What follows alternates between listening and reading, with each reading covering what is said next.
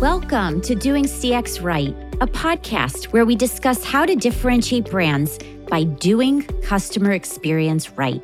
I'm your host, Stacy Sherman, an author, award-winning keynote speaker, and mentor passionate to help you humanize business and improve experiences to achieve real results.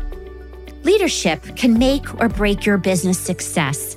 I know that sounds cliche, but really, if you're not doing it right, great customer experiences cannot happen. So what does doing leadership right actually mean? And how do you get there? I'm excited to bring you Alain Hunkins, a leadership expert and author of Cracking the Leadership Code.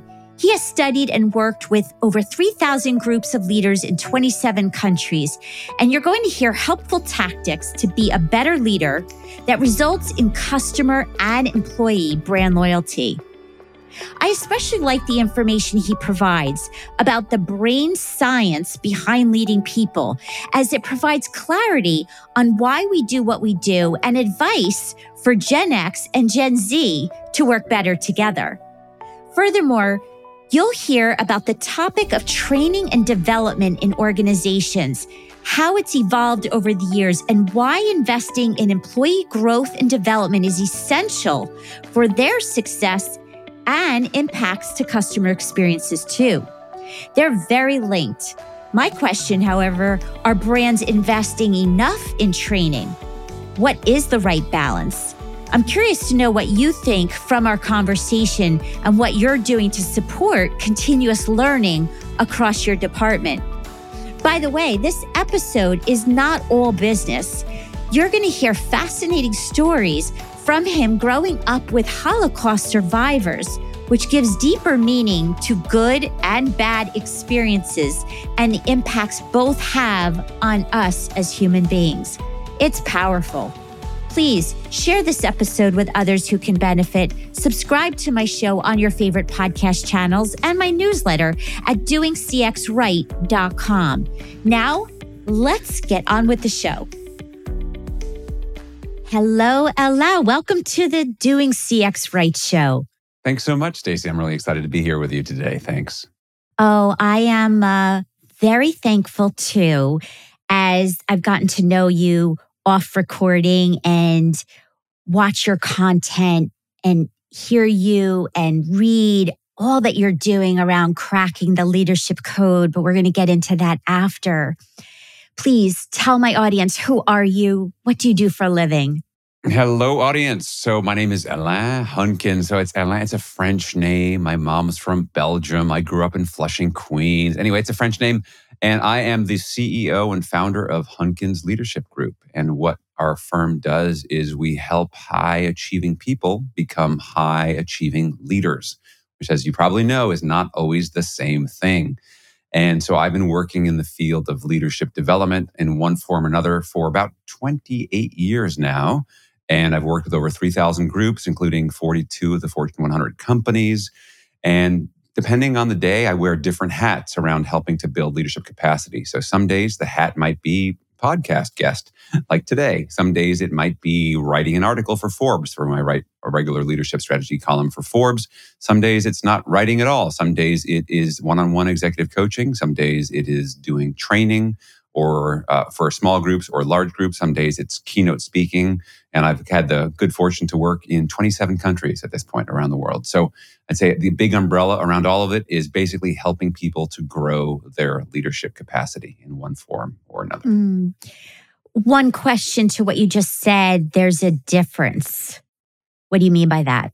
Yeah, so this is an interesting thing. So we talk about high-achieving people becoming high-achieving leaders, and this is the perennial trap. And as I say this, you listening at home are probably nodding your heads. You probably recognize this, is that so many people wind up in formal positions of leadership because they were really good at what they do. So for example, Stacy, we could say, let's say you're a software engineer and you work with a team. Like, you're a really good software engineer, Stacy. We're going to promote you. You are now leading the team of people who do the work, right? So you were really good at this thing, but now, frankly, your skills of being a software manager of engineers, that's a totally different skill set. And so, you've all heard of the Peter principle, right? Where people get promoted to their level of incompetence. And so it turns out that the skills that are needed to lead well are quite different than the skills that you need to be a good individual contributor. And those skills keep changing. Then you think about being a leader of direct workers versus a leader of managers or a leader of leaders. And then how does that keep shifting? And there are some subtle distinctions that are important to learn as you go up that, what's called the leadership pipeline. Well, we will dive into that. But first, what's a fun fact people might not know about you? Okay, fun fact. This is a couple of facts woven together here. So I come from a family of professional musicians. My dad is one of 5 kids, and he was the oldest of 5. They were all professional musicians. His parents, in fact, my grandmother, my father's mother, was the first woman to ever play in a Broadway pit orchestra. She was a violinist. Anyway, but I played the violin as well, and I played in Carnegie Hall with the Youth Symphony Orchestra of New York on my 13th birthday. And I just think back, my kids are now older than 13. I thought, what a whippersnapper I was to be in an orchestra and play in Carnegie Hall on my 13th birthday. So that is a fact you probably wouldn't have known about me. I applaud you for that courage and strength and quiet confidence maybe at that age. And kudos, yay, women leaders. Yeah, my grandmother was a force of nature. She was amazing. Love that. Why your passion around leadership? Where does that come from? That's a really great question. So, like with many people, I think if you trace that line all the way back, for me, it definitely comes from my family of origin, and not just the musical side of the family. In fact, my mother's side of the family. I guess ever since I was little, people said, you're like an old soul. You think about these things at a deep, profound level. And I've been that way my whole life. And I think a big part of that has to do with my mother's family of origin. So it turns out my father and my mother divorced when I was very young. I was 1. That's not that unusual. I grew up in New York City. Me too. So I can't even imagine the two of them. Like, you guys were together, mom and dad. Like, they would show up at graduations and like, really? Okay. But anyway, so my mother and my grandmother are both survivors of the Holocaust. So my mother was born in 1935. So she was a child. So when they were in Belgium, the Nazis invaded. She was 6.5 years old, and she spent 3.5 years separated from her mother in hiding, somehow moved from place to place, a false identity. You could write a screenplay about her life. And then my grandmother amazingly survived a concentration camp, was reunited with my mother. But I share all this because they were my primary parents. And being a child of Holocaust survivors, you grow up in a very different experience. I grew up in New York City in the 1970s, but in some ways I was living out their post-traumatic stress in our family of origin. So very quickly, I noticed that when I went to school or when I went to my friends' houses, the culture was very different. The experience was very different there than it was at home. And I think, so I became interested in psychology and human behavior. And I've just been really fascinated about why do people do what they do? And why is it, for example, my grandmother's sister, who's also a survivor, was completely different from her. And my grandmother was a very dour, I don't remember her smiling. And I lived with her, right? I lived with her my entire childhood. But her sister was this laughing, wait, you sort of had a similar experience. Why did you have such different responses to that experience? So I've been really curious about that. And if I take that into the organizational context, we in our organizations, we create a culture, and I like to say culture is the water in which we as fish swim.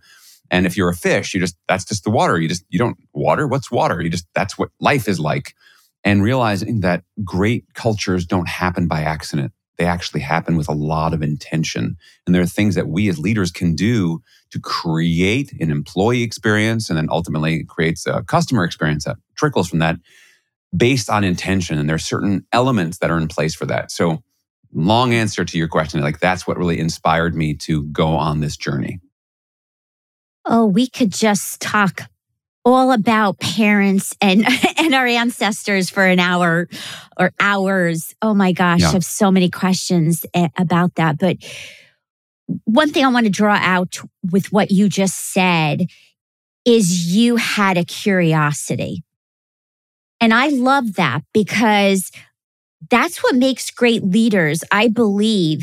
They don't know it all. They have a curiosity. They have a hungry for learning more. And you mentioned that, validating that. I love that. Yeah, curiosity is such an important leadership attribute. In fact, I would say in the world that we live in now, which is constantly emerging and changing. I mean, I'm thinking about things like, obviously, things like AI and Chat GPT and all this. Like, what's it going to look like in a year, 2 years, three? And if what we know is that we need to learn how to learn and continuously learn, unlearn, relearn, just keep doing things. So, yeah, curiosity is a key skill for us to be able to move forward. Mm. I love that you said we also need to unlearn. People don't say that often. And in fact, it's so true because as adults or when we're in leadership positions, we are learning a lot as we go. And we're also undoing things that weren't so good. Oh, that could keep going on and on. I love that you said that. It's true. What makes you say unlearn? I think what makes me say unlearn is the fact that, and I write about this a lot in my book, the whole first section of the book is around context for how we ended up where we are. And so I think, and I forget exactly who said, but in order to understand where you're going, you have to understand where you've been. So I Yeah. studied the history of management and leadership. And it turns out that, as I started to look back and see the origins of this field, all the roads ended up leading to one particular man who was Frederick Winslow Taylor, who's considered the father of the field of management. And so by training, he was an industrial engineer. And so a mechanical engineer. So he saw the workplace was a machine. So for example, we just throw around the term human resources. Well, he invented that term. So think about it. You had your plant, you had your parts, you had the things that you had to build, and then you had these other parts, which were these humans. And in fact, at the time, they were considered spare parts and that they were interchangeable because in the industrial age, workers were not expected to think for themselves. They were expected to, like, my job as the manager or the leader is to tell you what to do, and your job is to basically shut up and do it. So one of the things that I see that a lot of leaders struggle with is what I call the inherited leadership legacy. Is that, how did you learn to lead what you did? Because you probably learned from the people who led you. More than anything I tell you, it's more how did I model these behaviors? And unfortunately, we still have a lot of leaders who are living out in 2023 in industrial age, early 20th century playbook because it's been passed down. And basically it's, I'm in charge. I'm going to tell you what to do. And frankly, the reason that people default to that is because energetically, it's easier. It's like you can be lazy. Just, and anyone who's ever had a kid, any parents know this. It's like there's times like, like to actually get down on the kid's level and explain, like, do we have time to do this? I don't know if I wanted to, and so recognizing that, in some ways, lousy leadership today is lazy leadership. It's that we have to recognize, and today's world is very different. And so what ends up happening is when you have 21st century leaders who are clinging and have not unlearned the 20th century mindset, but are still perpetuating it, they are destined to struggle. And why you see so many leaders struggling. And in my research, what I found was only about 23% of people believe that their leaders lead well. Right. So that's a kind of shockingly scary statistic. And I've shared that with many, many groups over the years all around the world. And people oftentimes say, 23%, don't they realize they're not very good? So I push back on that. I say, stop and think about it. If you had a bad leader in your organization, are you going to go up to them and say, excuse me, you're really bad at this?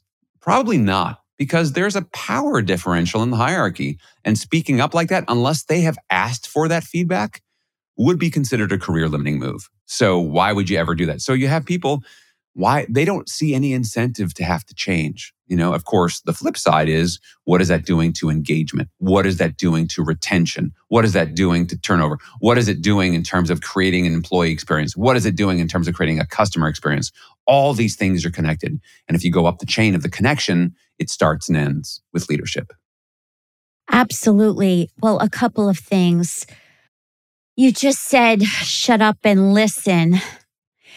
I can't help but bring this back to your ancestors and mine in the Holocaust.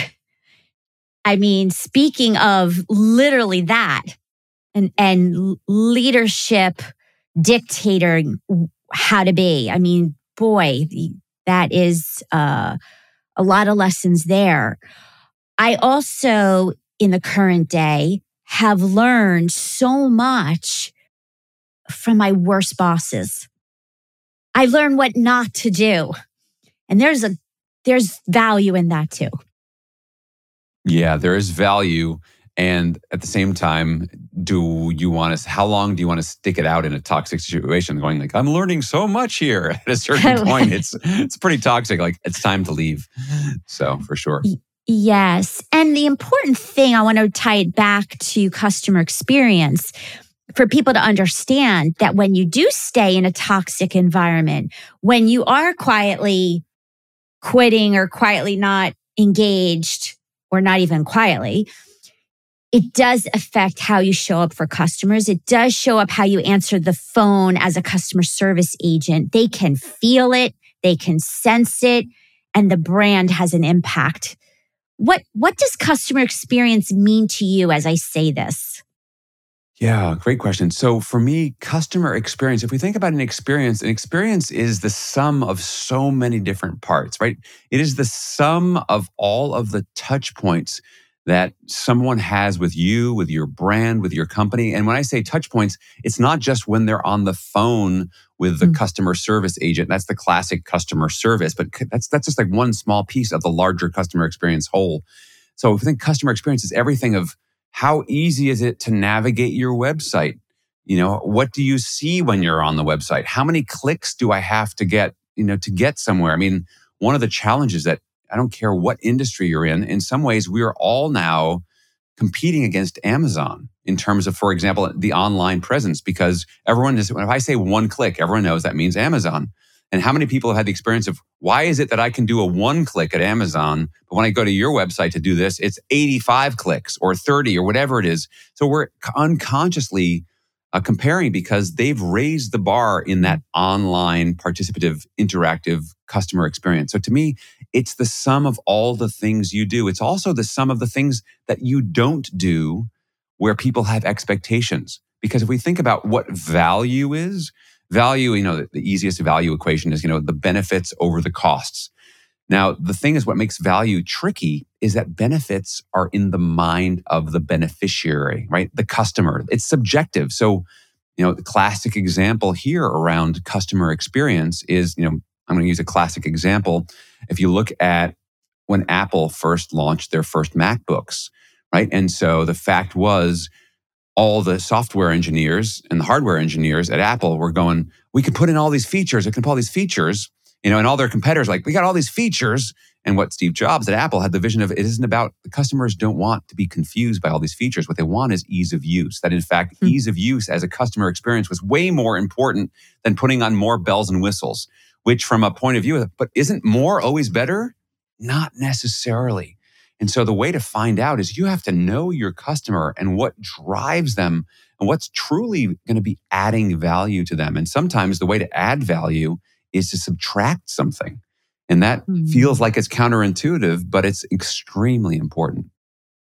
That is powerful. When we talk about cracking the leadership code, you've done a lot of studies and brain science behind leading people. Tell me about that. Sure. So it turns out that for people to perform at their best, and this all came out, by the way, it wasn't just me sitting down writing a book. It was actually me working with groups of managers and leaders all around the world, hundreds and thousands of groups over the years. And I kept seeing these patterns emerge. And so why is it that certain leaders create environments where people perform at their best and other ones don't? And what I saw was there were these three meta skills under which there's a lot of other skills, but these three skills that all great leaders do, and not just sometimes, but they do consistently. So the first meta skill is connection. I don't care if you work in the pharmaceutical business, manufacturing, real estate, tourism, we're all in the human being business. Right? Everything gets done in and through people. And so the first, and there's all sorts of brain science around what people want is to feel connected to. They want to feel like they're part of something. They want to feel psychologically safe, that they can show up and be fully themselves at work. So the first meta skill is around connection. And there's numerous things that I help coach, train, teach, speak about around what you can do to be a better connector with other people. The second meta skill is around communication. The fact is, the default setting of the human brain is not understanding. The default setting is misunderstanding. And so as leaders, we need to recognize that, because the goal of communication is never communication's sake in and of itself. The goal of communication is to create mutual shared understanding. And that is so important, because shared understanding, that's the platform on which you're going to take all future action. And if that platform is solid, you can take great actions, make great decisions, which will lead to better outcomes. Whereas if that platform is wobbly and tippy, it's going to lead to some poor decisions, poor actions, and poor outcomes. So that's the second meta skill. We touched on connection, we touched on communication, and the third is collaboration. As a leader, what are you doing to create a culture or a climate or an environment where people can perform at their best? And what I found in the research was there are 4 key elements where people needed to perform at their best. The first one was safety, that people need to feel physically safe and psychologically safe. The second one is that the environment needs to give them energy. Like, we've all go into meetings. We know what it's like. Oh, so-and-so's leading a meeting. I'm just drained before we even start, right? So what are you doing to energize the people around you? How are you understanding how to do that? And I'll just give you a quick example on that one around energy. For example, I'm sure we've all been to meetings that just go on and on and on and on. And you're sitting there, it's nearly 2 hours in, we haven't taken a break. And at this point, your brain has left the building. Either you have to go to the bathroom or you just can't focus, because biologically speaking, humans can't sit with cognitive focus at its top end with more than 80 minutes before a sharp decline. And so take a break, schedule a break, plan for breaks. I mean, these are so obvious, but they don't get done that often. So those are the first two, safety and energy. The next piece is around ownership, that people don't want to be micromanaged. Yes, they need to know what they need to get accomplished, but in terms of how they go about doing it, they want some freedom and flexibility to bring themselves to the table, because that's what makes them feel more empowered in the process. And then the fourth piece, after safety, energy, and ownership, is purpose. People need to be reminded why. What's the big picture as to what we're trying to accomplish, and how am I contributing to that? And how is this big picture why something that is relevant, as opposed to increasing shareholder value? I mean, if you say, what are we in business to increase shareholder value? You, me, and every other company in the world that's for profit. Yes. So what's the point beyond that? Sometimes people say to me, our company, our mission, it's to make as much money as we can. Like, so why aren't you selling crack? I think the profit margins are higher. Like, what do you mean? It's like, because you get my point here. I'm obviously making a joke here, but the point is helping people to understand their purpose and reminding them of that purpose on a regular basis is important. Because if you don't remind them for their purpose, it's a little bit like getting married in 2010 and then telling your partner, well, I said I love you on our wedding day at the altar. I know that was 13 years ago, but doesn't it still count? Right? We have to remind people of this on a regular basis. So yes. 3 meta skills: connection, communication, and collaboration. I want to highlight when you said about breaks, and obviously we need them. Yeah. What I also want to remind people from my experiences, it's the breaks that the connections happen. It's before the call. It's before the meeting. It's in the restroom or at the water cooler talking. That's why breaks are so important, and scheduled time to even have, that kind of relaxed dialogue. Yeah. So I had to emphasize that as well. Yeah. Well, again, I think what you're touching on about the breaks, and this is a relic of the industrial age. And I think too many of us confuse efficiency for effectiveness. What I mean by that is, okay, well, let's say, for example, we fly in all of our people for a conference. Let us schedule every minute of this conference. I mean, you want to make it even more oxymoronic. Let's fly them to a really beautiful place on the beach, right? Except we're going to have them in the hotel ballroom the entire time. And they're never going to have a minute, even though the beach is like, why do that? That's just cruel. All of which to say is, you might think, oh, we're going to schedule every minute of this meeting because we're going to be more productive. But like you said, Stacy, the point here is, you know what? Having that unscheduled time, the time to renew and recharge, is as if not more important, because otherwise, what are people bringing to the time that they're focused? So, same thing with communication. Yeah, you can send an email to 1,000 people at the same time, but does it have the same impact as it does if you reach out to someone and share what you're trying to get across and hear from them one-on-one. Depending on the situation, you might need that level of engagement and commitment with them as opposed to, well, I sent the email, they should know what to do. Yes. And it is also the breaks that allow people to follow up with each other, to follow up with the customer. When you're back to back to back, there's no opportunity to actually show the care and to problem solve because you're locked away. Oh, that's the corporate world. As we're getting close to the end, a couple last questions. One is training and development teams. I've come to notice that there's not enough investment in training and development. It's kind of one and done, and then it's not continued. What's your observation and your belief in this? Okay, we could talk hours on this one. So yeah, I think a lot of organizations still think of training and development as a tick box. Like this is something that you go off and do, and now we say you did this. But in terms of follow-up, so, for those that are in the world of learning and development, famously, there's Kirkpatrick's 4 levels of evaluation. The first level being smile sheets. Like, did you have fun? How was the lunch food? Which doesn't really tell you a whole lot. And very few organizations will really invest because it would take an investment to really understand the level 4 of that, which is what is our return on the investment in the learning?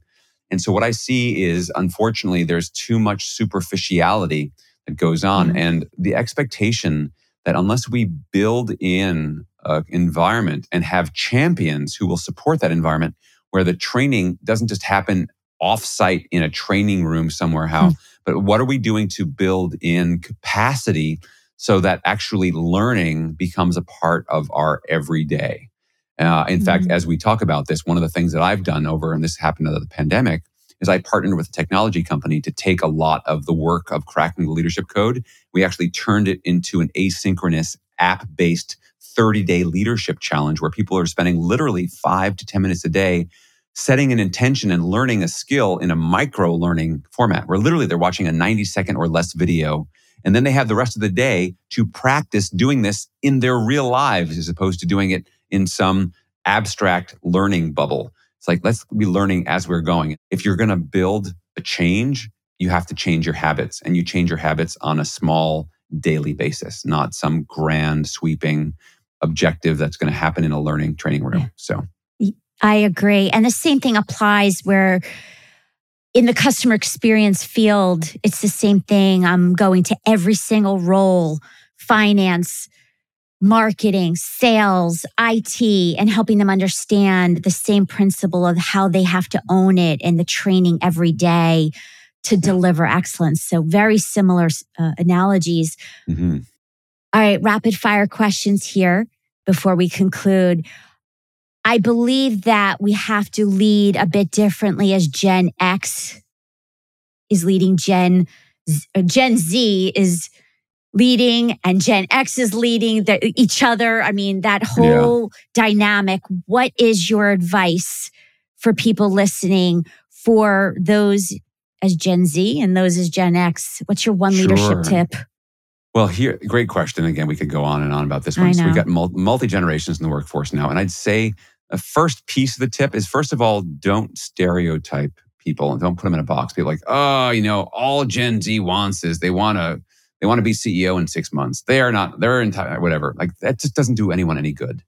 Right. And I would say that one thing that particularly demographically millennials and Gen Z have done in the workforce is they have brought the work-life balance, well-being, bring your human to work equation into the conversation.